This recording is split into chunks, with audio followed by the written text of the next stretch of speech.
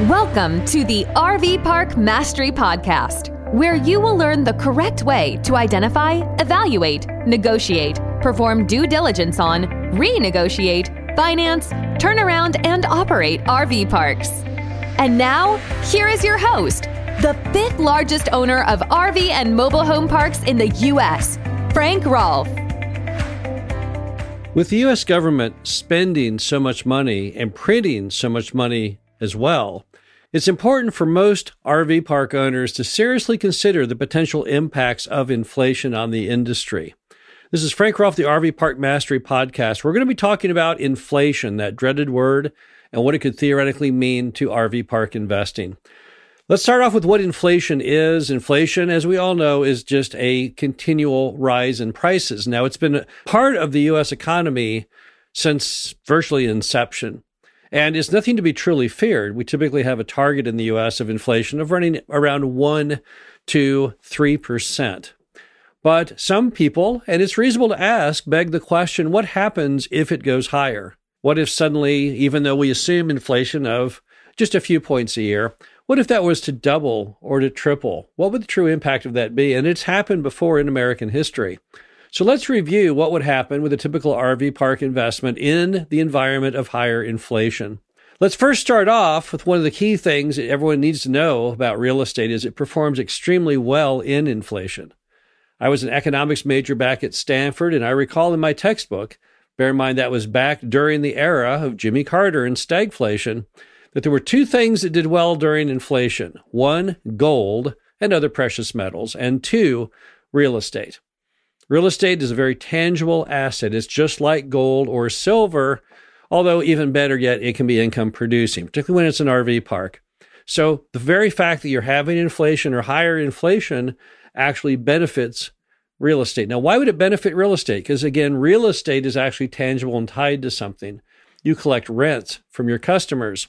It's a hard asset. It's not just some piece of paper, financial document you get from your stockbroker at A.G. Edwards. So you actually have a hard thing, a precious thing, a thing that's irreplaceable.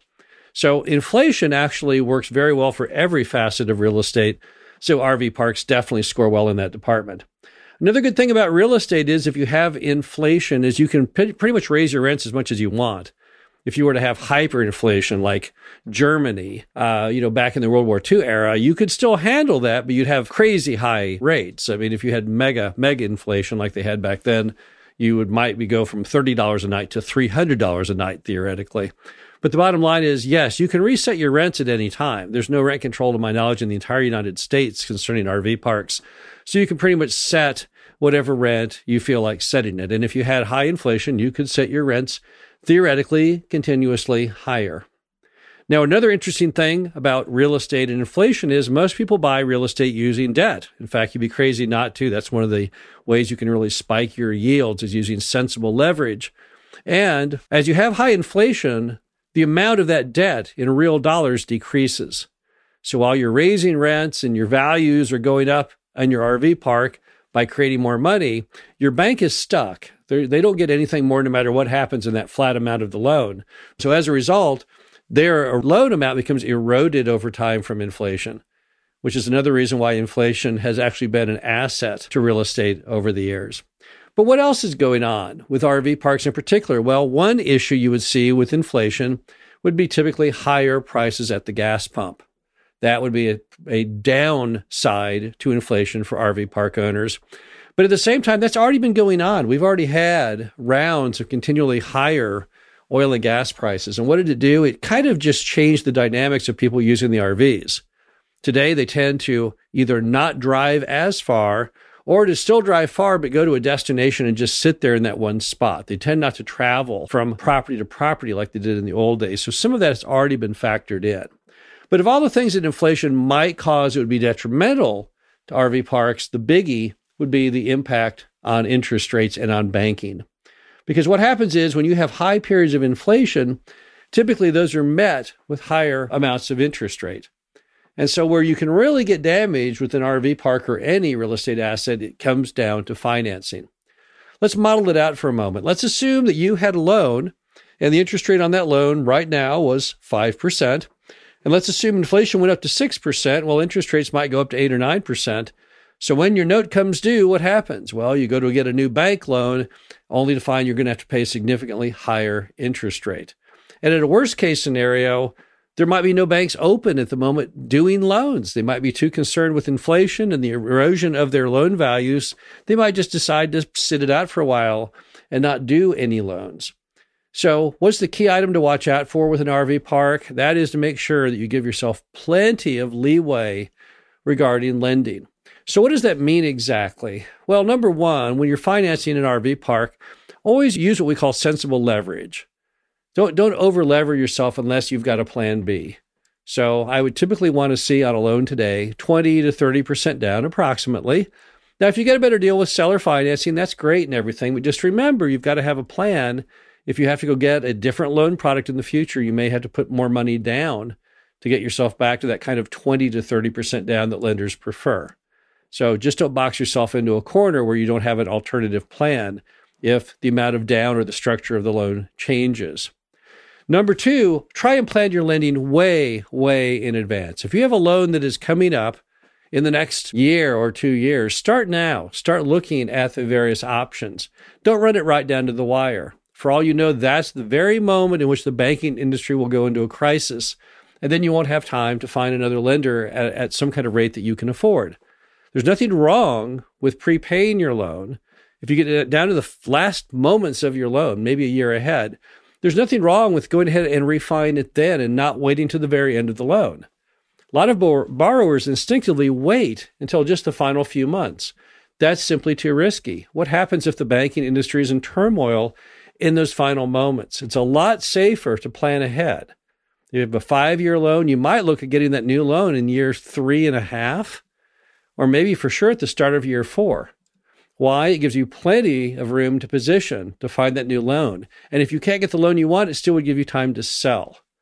So it's very, very important in times of inflation, if inflation really worries you, that you try and plan your lending around the prospect of inflation. And if you're buying an RV park, it's also, again, important if you can to get as long a loan as you can as far as the term, and also a fixed interest rate. So those who can go ahead and get an RV park, for example, in a CMBS conduit loan right now, which is a 10-year fixed interest rate product, well, that's a really safe way to go, because what happens is you don't have to worry about inflation or interest rates for an entire decade. Now, even then, I'd start a couple years before the end of it, that's for sure. But the longer you can get the loan when you have errors with the risk of inflation, the better. Now, back when interest rates were higher, not that many years ago, about a decade or so ago, smart people were trying to be a little shorter on their length because they knew there was nowhere to go but the interest rate to go down. And they didn't want to get locked into a long loan, particularly if there's a prepayment penalty, and then suffer through those higher rates when they could have gotten a lower one. We've all seen that firsthand with home mortgages, right? And people wanting to refi into lower interest rates. But right now, with the rates at world record lows, not actually the world record, but among the lowest in American history, the safe bet is that rates really aren't going to go any direction, probably other than up. So as a result, you want to plan accordingly. You want to go ahead and harvest and embrace any loan you can get that has a longer term and a fixed rate. Any bank that gives you two options, a fixed interest rate or a variable, at this moment, I don't think you'd want the variable. You would always want to go for the fixed. Another thing to think about is if you get a seller finance deal on that RV park, is at some point you'll have to get a bank loan unless they fully amortize to the end of the loan. And in that case, it's always smart if you can to A, get the longest term you can on that seller note, B, get a fixed interest rate, but C, also see if you can buy an option to extend if you need it. Now, how does that work? That's a one-time payment, if you need it, towards the principal on the loan, and it buys you an additional period of time, typically about 2 years. So let's say you had a 5-year deal with mom and pop with a 2-year emergency option if you needed it. What you would do is if you said, well, the banking industry is all screwed up right now, I need an extra 2 years of time, you would make a one-time principal payment down on the note, let's say $20,000 or something, and that buys you 2 years. It costs you really nothing because you're just prepaying your note. You're not paying an actual cash penalty to them that they get to keep. It goes against your loan, so it really goes to you. You're doing it to give good faith demonstration that you're not going to walk off and abandon the deal. And that's why they would continue forward with you, because they know you would never put more money down if your intention, in fact, was to walk away. The bottom line to all of it is that RV parks are pretty well positioned for the eventual risk of inflation. We almost always assume inflation is right around the corner because it has been historically since the beginning of time. But RV parks are going to fare much better than almost any other asset category if and when inflation ever hits. The key is to plan and mitigate your risk regarding lending. And as long as you can hold that off, as long as you can go ahead and steer your ship to the middle of the channel regarding lending, you should be just fine regardless of where inflation rates head. This is Frank with the RV Park Mastery podcast series. Hope you enjoyed this. Talk to you again soon. Thank you for listening to the RV Park Mastery Podcast. Be sure to visit us at www.rvparkmastery.com, where you can learn the correct way to identify, evaluate, negotiate, perform due diligence on, renegotiate, finance, turn around, and operate in RV parks.